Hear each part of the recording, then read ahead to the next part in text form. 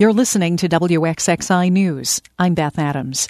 Academy Award-winning actor Jodie Foster was presented with the George Eastman Award before a packed crowd at the Dryden Theatre last night. The award recognizes distinguished contribution to the art of cinema. Foster joins a list of scores of previous recipients, such as film legends Louise Brooks, Charlie Chaplin, and Martin Scorsese. Earlier on Thursday, she met with members of the media and confirmed what many might have suspected. WXXI's Jeff Spivak says Foster told reporters that Robert De Niro is weird. But weird in a professional way, Jodie Foster said during a press conference at the Dryden Theatre. She was playing a child prostitute opposite De Niro in the Martin Scorsese-directed film Taxi Driver. You know, I was 12 and he was really silent and very much into his character. He was Travis Bickle during that time frame. He was really awkward and he kept picking me up from my hotel and taking me to different coffee shops, and we would run the lines over and over and over again. I thought, this is so dumb. I can't believe I'm having to do this. Foster now calls the experience a revelation. That actually it required more thought and more depth, and that I, as a 12-year-old, had not given enough of myself to the process.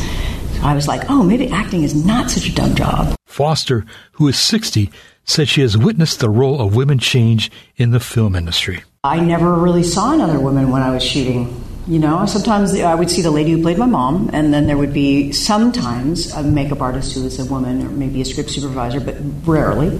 She says the last stand of chauvinism was against women directors. I don't think it was a conspiracy to kind of keep women down. It was more like implicit forgetting. I think they just forgot about us, and perhaps even saw women as a risk. Jeff Spivak, WXXI News.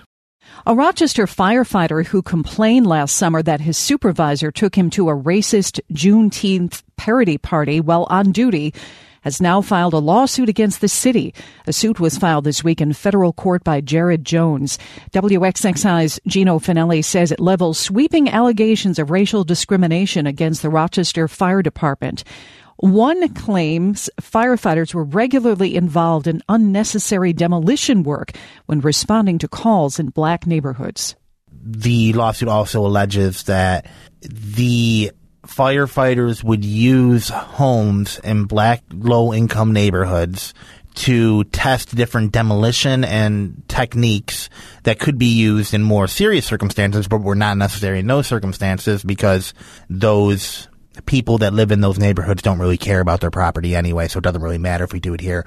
The lawsuit is seeking $5 million in compensation, including $4 million for emotional distress and $1 million for loss of reputation.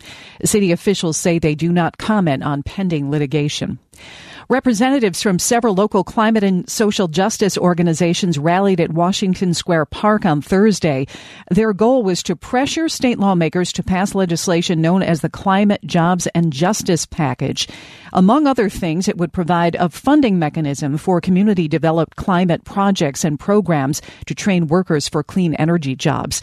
Elizabeth McGriff of the Citywide Tenant Union is best known for her work on housing issues, but she says the Climate, Jobs, and Justice Package would benefit many of the people she works on behalf of, particularly disadvantaged black and brown communities.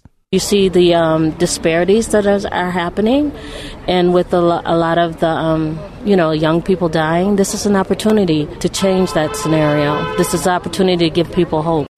This year's legislative session in Albany ends on June 8th. A small collection of nostalgic bargain hunters grew into a wave inside the new Hickey Freeman factory store in downtown Rochester yesterday. It was the first outlet sale in 5 years and the last that will feature the storied local brand. Starting next month, clothing bearing the Hickey Freeman label will be made in Mexico. Local manufacturing will continue under a different brand called Rochester Tailored Clothing. But for one last time, the sale was on for loyal customers like Anthony Bertoli, whose grandfather and parents worked at Hickey Freeman. The excitement that preceded a Hickey Freeman outlet sale, was significant, right? I mean, you'd be talking about it with your office mates, and you'd all have a strategy of getting there, getting your coffee, and getting set up to be in line.